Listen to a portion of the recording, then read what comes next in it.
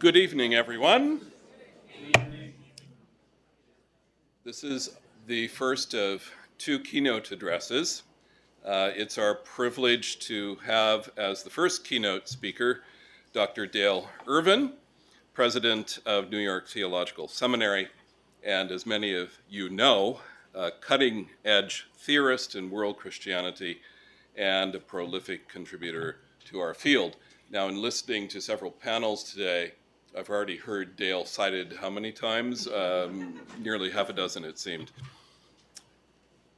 Among his numerous publications, let me single out for a special mention his co-authored series on the history of the world Christian movement in 2 volumes, the first on the period of the earliest Christianity to 1453, and the second on the period from 1454 to 1900.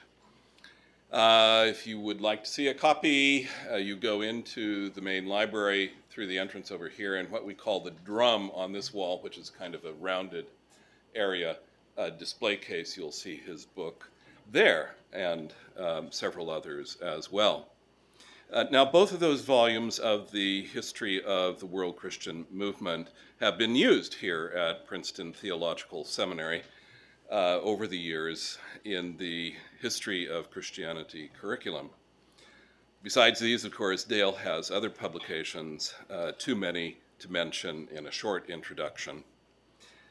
As for Dale's articles, which are likewise numerous, I'd like to draw attention to one in particular that was, for us here at the seminary, especially illuminating.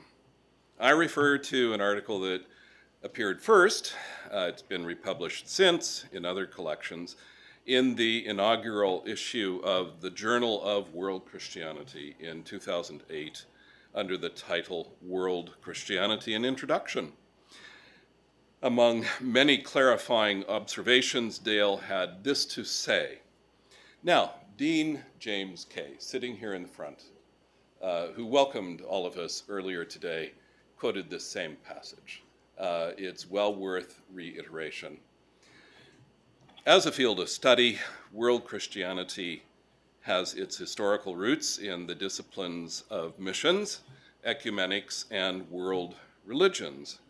It continues to pursue a threefold conversation across borders of culture, historically the domain of mission studies, across borders of confession or communion, historically the domain of ecumenics, and across borders with other religious faiths, historically the domain of world religions.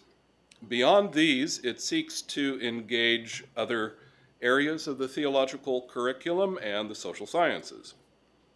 Now that passage, as you might have noticed, names the 3 fields, mission, ecumenics, and the history of religions, that had named our program here at Princeton for 36 years.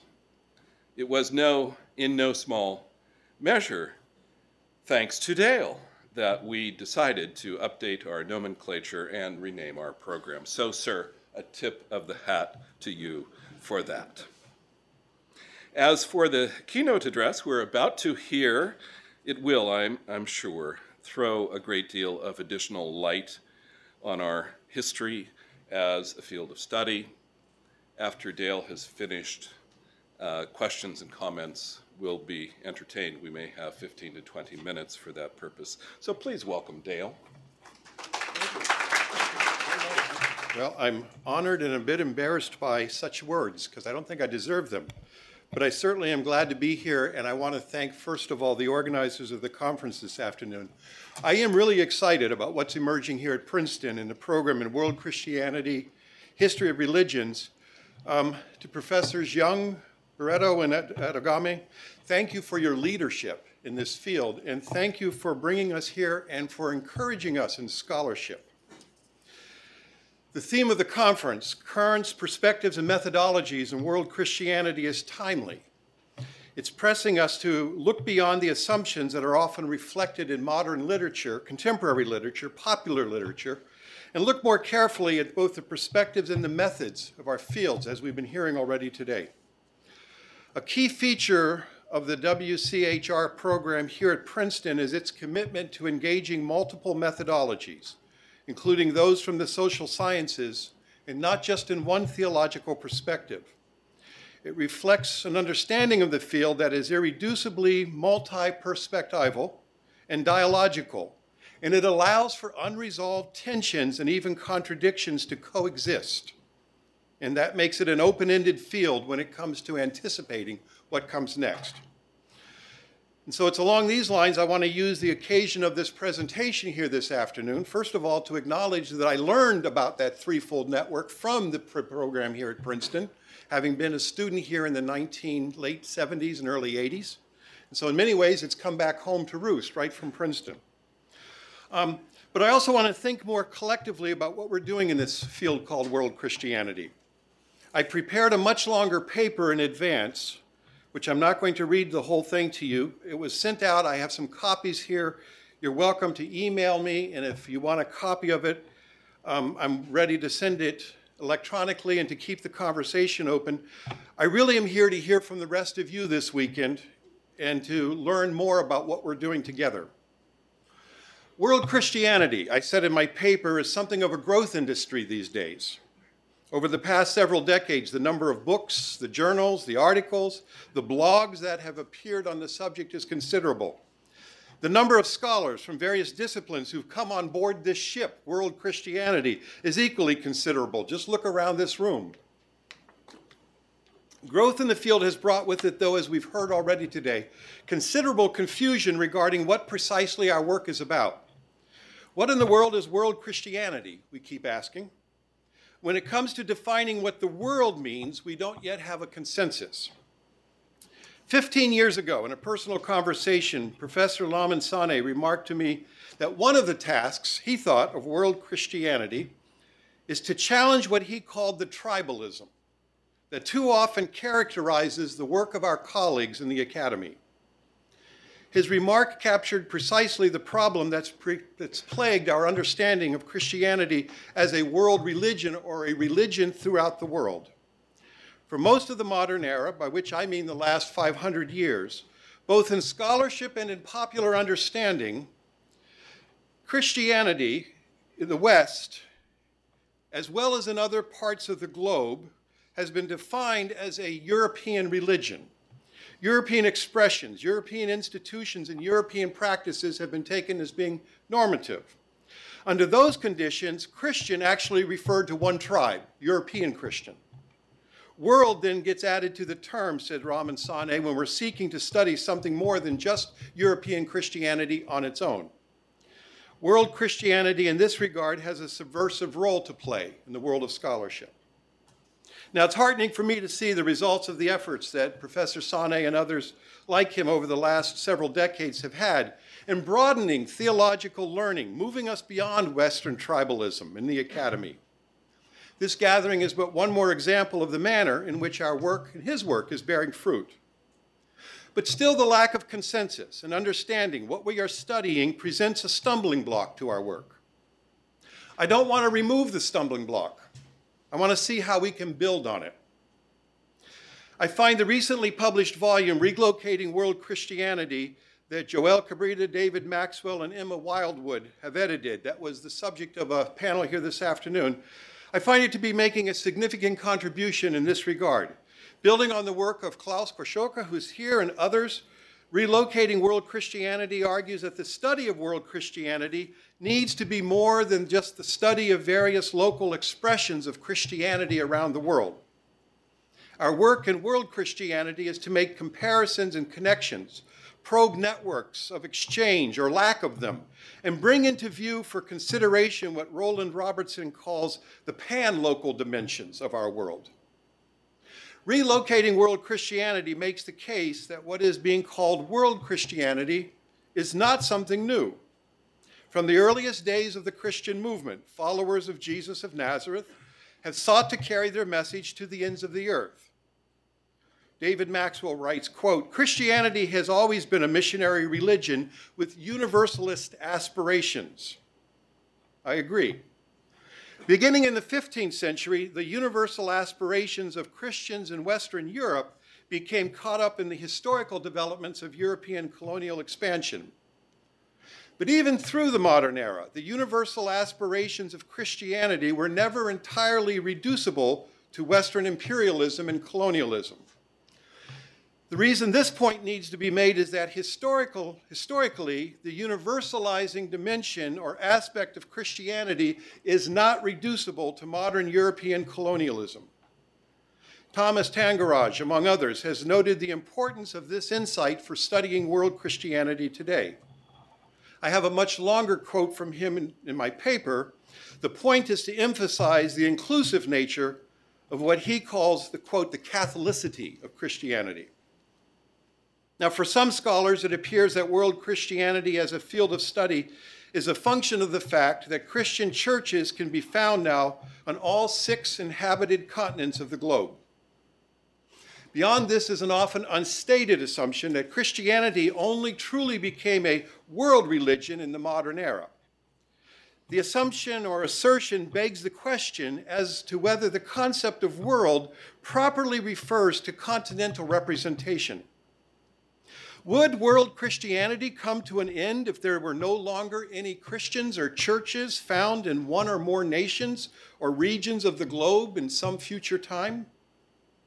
Tangeraj's argument is that world refers not to a geographic location, but rather to openness and inclusion, not necessarily a geographic distribution or dominance. For others, the assertion that world Christianity is a recent phenomenon refers not to the extent to which Christians and churches are distributed throughout the globe, but rather to the manner in which the wider global dimensions of the religion are conceptualized or understood. But as Cabrita and Maxwell point out in their introduction, this is precisely the dimension of world Christianity that has been underdeveloped. Maxwell makes the case at one point in Relocating Christianity that the phrase world Christianity is a branding of an old-style mission studies. In part, I agree with him, but I think a better case is made in the introduction to the same book that the rebranding is actually of the 20th century ecumenical movement and the body of scholarship that emerged from what was often called ecumenics and ecumenical studies. This is not to deny mission studies its prominent place in the genealogy of world Christianity. It is rather to complexify it a bit more. This is where the rest of my paper wants to take us. I want to engage in a genealogy of world Christianity to uncover the manner in which I think the name is a rebranding of what once was called the ecumenical movement or ecumenical studies. This is not to deny a connection between mission studies and world Christianity. As was widely acknowledged throughout the 20th century, the ecumenical movement emerged in part from the missionary movement of the 19th century. Alongside the closely related to missionary movement at the end of the 19th century and the beginning of the 20th century, there was another movement, however, one that was concerned for the unity of the churches. This other movement sought to make trans-regional and trans-confessional connections in and among various Christian communities or communions in terms of their faith and order or their doctrines and practices. The 20th century ecumenical movement, as was widely recognized by those who were a part of it, was a result of the merging of those two streams of renewal. The twin poles or the imperatives of unity and mission were an axiom of the ecumenical movement.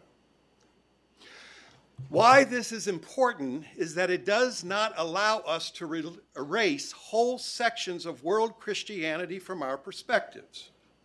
Rarely, for instance, if ever, do Orthodox churches make their way into mission studies, other than to protest the aggressive proselytism of evangelicals and Pentecostals in the regions of the world that were Orthodox churches were historically prominent. But to ignore orthodoxy in our study of world Christianity is a huge mistake and distorts what we're looking at.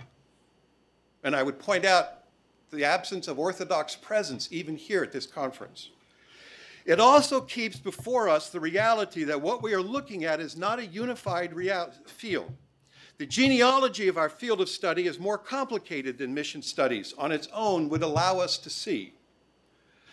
The 20th century ecumenical quest for the unity of the churches out of which faith and order movement emerged is often traced to the four-point platform of the Chicago-Lambeth Quadrilateral of 1888. That four-point platform was first proposed in 1870 by William Reed Huntington, a priest in the Episcopal Church, USA, in a book titled The Church Idea, an Essay Toward Unity. In 1870, the United States was not yet a global colonial power. It was a young nation whose history was that of a series of settlement colonies still trying to forge a national identity. It had just been through a devastating civil war and was in the throes of a failing reconstruction in the South. The U.S. was still regarded in 1870 by Rome as a mission land, not a Christian land.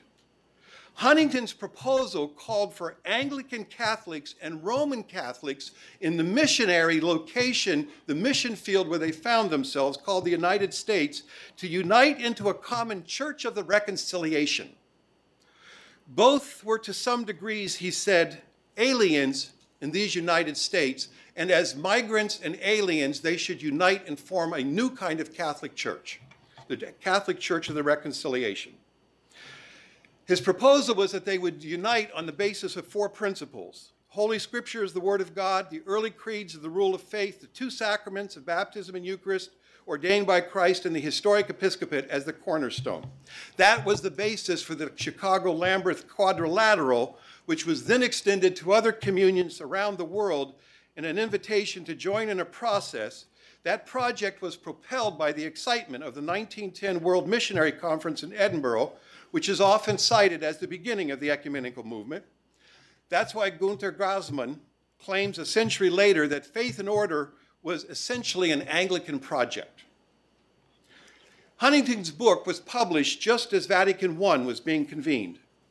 6 years later, in 1876, responding to the manner in which Rome appropriated the term ecumenical for its council, the Methodist Episcopal Church in the USA North, at its General Conference, issued a call for an ecumenical conference of Methodism. The purpose of such a conference would be to gather representatives from Methodist churches around the world to demonstrate their visible connectedness in the same way that the recent Vatican Synod had done for Roman Catholics. A.C. George, the Methodist minister who initiated the call, envisioned other Protestants eventually joining in what he called a parliament of Protestantism. George argued that this would in fact aid in world evangelization, which would in turn help bring about the millennial return of Christ. World evangelization, foreign missions were not disconnected from these efforts of church unity. Both came to be associated with the term ecumenical among Protestants and Anglicans. One sees these in the expanding horizons of William Taylor's paper on the unity and cooperation in foreign missions that was delivered in the 1888 Centenary Conference on the Protestant missions at the world in London. I have a longer quote from Taylor in the fuller version of my paper. You can read it. In the discussion that followed his paper, Taylor called for an ecumenical council of Protestant and Anglicans to be held in the near future, not to frame new creeds, not to fight over old battles, but to organize completely for the propagation of the gospel throughout the world. The term ecumenical, he says, means worldwide. William Reed Huntington, who had first proposed that fourfold platform for unity among Anglican and Roman Catholics, that became the basis for the Faith and Order movement, he was at the 1900 Ecumenical Conference in New York City, because by then he had moved to become rector of Grace Church in Manhattan. He explained that ecumenical means nothing more than the whole world wherever human beings live. The World Missionary Conference that met in Edinburgh in 1910 is without question a major event in the history of the ecumenical movement, and it stays so in world Christianity. But Edinburgh 1910 also figures prominently in the wider history of the 20th century in a way that has not often been appreciated. A genealogical investigation turns up Edinburgh 1910 not only as a major milestone on the road towards ecumenical unity and the ecumenical movement, It was a major factor in precipitating one of the major divides in the 20th century that ended up separating churches all over the world. To Edinburgh and its immediate aftermath, we can trace the roots of the evangelical ecumenical divide that emerged primarily in Anglo-American Protestant theology in the 20th century, but then grew to global proportions. The evangelical ecumenical divide did not exist at the turn of the 20th century in Anglo-American Protestant theologies. There was an emerging divide between conservative and liberal theological movements, and later what became known as fundamentalist or modernist in the North American context, but neither of these led directly to the ecumenical evangelical divide. The genealogy, as we heard this morning, of the modern ecumenical movement leads one back to the student volunteer movement for foreign missions, founded in 1888 under the leadership of John Mott. 2 years earlier, Mott had attended the college student summer school that Dwight Moody sponsored in the campus of his Mount Hermon School in Northfield, Massachusetts. It was there that Mott heard Arthur Tappan Pearson issue a call for the evangelization of the world in this generation. Before the summer was out, Mott and others were laying the groundwork for the student volunteer movement. 2 years later, Mott went to work for the YMCA in a position that he had to travel extensively throughout the world. Everywhere he went, he ordered volunteer movements which became Christian movements on campuses. The SCM's, student Christian movements, were all Protestant. In 1895, Mott brought the leadership together. In Sweden, they formed the World Student Christian Federation. In 1899, Baron Paul Nicolai, a Lutheran whose family had served the Russian government, organized an SCM in St. Petersburg, Russia. Initially, it was only made up of Protestants, but in 1902, Russian Orthodox students were allowed to join and begin to participate as members. As with other local SCMs, participants were encouraged to develop a personal relationship with Jesus Christ, nurtured through prayer, Bible study, and other activities. Orthodox students were not told to leave the Orthodox Church, but were admitted to the St. Petersburg chapter as Orthodox. By 1909, Mott was ready to move in that direction. During his second visit to Russia in 1909, he set up leaders with the Russian Orthodox Church. Mott assured them that he was not there to proselytize. The assurance did little to persuade the Holy Synod to accept the WSCF at that point. A similar change was taking place in England among leaders of the SCM after 1900. Students holding evangelical convictions had initially formed the overwhelming majority of SCMs in England, but by 1908, High Church or Anglo-Catholics had begun to embrace the movement. The Anglo-Catholic participation in Edinburgh 1910 was a huge result of this participation. The watershed there was that in order to include Anglo-Catholics, Mott and others agreed to take Latin America off the agenda for 1910 as a missionary land, and a move which angered many of the evangelicals. The decisions were viewed as being a betrayal of the ecumenical movement. As one person has written, at length, the inclusivist policy reached a point at Edinburgh where the evangelicals felt that the gospel itself was being neglected for ecumenism and the authority of the Bible, not to speak of the certain doctrines that are essential to evangelical faith, were being displaced. Mott, on the other hand, persisted, and he began after Edinburgh to reach out intentionally to the Orthodox churches. In Istanbul, he had an influential audience with the ecumenical patriarch, who gave his blessings, and for the first time after 1911, they changed the constitution of the WSCF to admit Christians of any communion, not just Protestants. That is important to see because the ecumenical movement's initial inclusivism, which became an issue evangelicals criticized later in the century, had nothing to do with liberalism.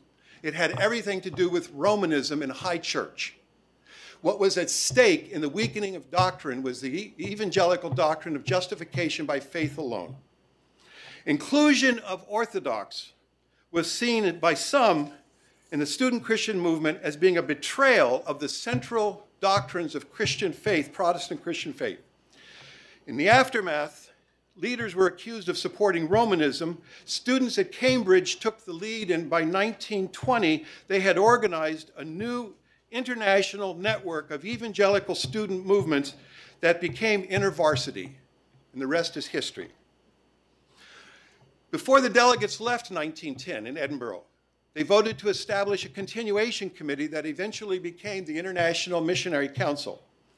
The IMC was a deliberative body made up mostly of Western boards and societies, but unlike Faith and Order and Life and Work, the other two main conferences that were organized, it provided a better platform for Asian, African, and eventually Latin American voices to be heard. The IMC held its first international conference in 1928. By 1938, 10 years later at Tambaram, more than half the delegates were from Asia or Africa. 61 of the 471 participants at Tambaram were from India. Western accounts of that conference have often typically noted the work of Henry Kramer, which was commissioned by Mott, The Christian Message in a Non-Christian World. Often remember that as being the keynote or the heart of the conference, asserting the necessity for proclaiming Jesus Christ as the ultimate measure of truth over against other religions and philosophies. But there was another perspective at Tambaram, which is mostly remembered by Asian theologians. A group of Indian theologians, under the leadership of G.V. Job, published in advance of the conference a book called Rethinking Christianity in India. I think that book is more important than Kramer's Christian Message in a Non-Christian World. Rethinking Christianity in India is sometimes described as being written in reaction to Kramer. It's not true. It was not the case. The volume emerged from a preliminary conference held by Indian theologians in Bangalore. It challenged directly the Western missionary rejection of the religions of India as being without theological value, and offered instead a positive assessment of the religious heritage of India informing Christian faith. Various contributors to the volume argued that the Spirit of God was at work outside Christian churches in a positive manner in the religions of India, and that revelation was not limited to the Hebrew people before Christ. The methodology it employed implicitly was one of comparative theologies and dialogue with the religions and cultural heritage of India. The Indian theologians at Tambaram were joined by other Asian delegates in rejecting Kramer's negative evaluation of the religions of Asia. Their efforts called for a new approach to the religious history of Asia more generally. Within a generation, that effort took hold institutionally within the ecumenical movement. Another generation and the project blossomed. A wider ecumenism of interreligious dialogue and comparative theologies emerged, what Raimondo Panikkar famously called ecumenical ecumenism. Interreligious studies have fully joined intercultural and interconfessional studies now as part of the wider academic project that we're involved in. Back to Princeton, and they didn't pay me to say this, I'm telling you the truth. The convergence of these three trajectories is already apparent in 1937, when John Mackay inaugurated a new chair in ecumenics here in Princeton Seminary, the first such chair in a North American theological school only a year after he became president. Princeton Seminary had played a major role in introducing mission studies into the curriculum of theological education at the end of the 19th century. The appointment of Edward Georgi to the Princeton faculty in 1942 by Mackay brought with it a decided change in perspective regarding other religions. A Presbyterian who had been born in Syria into a Christian family, Georgi became a strong proponent of interreligious dialogue and pluralism here in the curriculum at Princeton. His lasting influence isn't just on Richard Young's appointment and his work, but it was to bring together the interreligious dialogue fully along the study of missions and ecumenics in the curriculum. 3 decades later, the winds of change brought a shift. Differences within the ecumenical movement itself that had been moderate in the 1940s became ideologically charged. Efforts to respond to the revolutionary events of the 1960s proved to be especially divisive. Secularism was seen by many as setting a new agenda for theology. The work of ecumenical theologians such as Richard Shaw here at Princeton and Letty Russell at Yale turned from missions to liberation. The formation of the Ecumenical Association of Third World Theologians, or EATWAD, in 76, I think is an important indication of where this new ecumenical direction was going. The eventual numerical decline in membership among what were called mainline or established churches in North America and to a degree in Western Europe, that those had been identified with the ecumenical movement, coupled with the ascendancy of evangelical churches and Pentecostals who were already suspicious of ecumenism, many of whom had been left out intentionally from the ecumenical conversations, resulted in the shrinking and marginalizing not only of the institutions of ecumenical life, such as the World Council, but of a very language of ecumenism. As some have said, an ecumenical winter set in. Evangelical scholars who are now working in the field of world Christianity have often noted their debt to the work of an earlier generation of ecumenical missiologists, and especially the 1952 IMC Willingen Conference. In this regard, evangelicals have picked up significant aspects of the ecumenical project and carried it forward. The same can be said, I think, for scholarship that's been generated from Roman Catholic context. Vatican II brought the Roman Catholic Church into the ecumenical movement. As it did, however, it also had the effect of emphasizing the interconfessional aspects of the term ecumenical. The Council's decree on ecumenism concerns itself with realizing the visible unity of Roman Catholic, Eastern Orthodox, and Protestant churches of the world. Separate documents from Vatican II dealt with questions concerning missions and the relation to other religions. Catholic scholarship in the field of world Christianity over the past 5 decades has in no small part been shaped by a renewed sense of interconfessional dialogue, the intentional development of regional perspectives, and multiple dialogical engagements with other religions.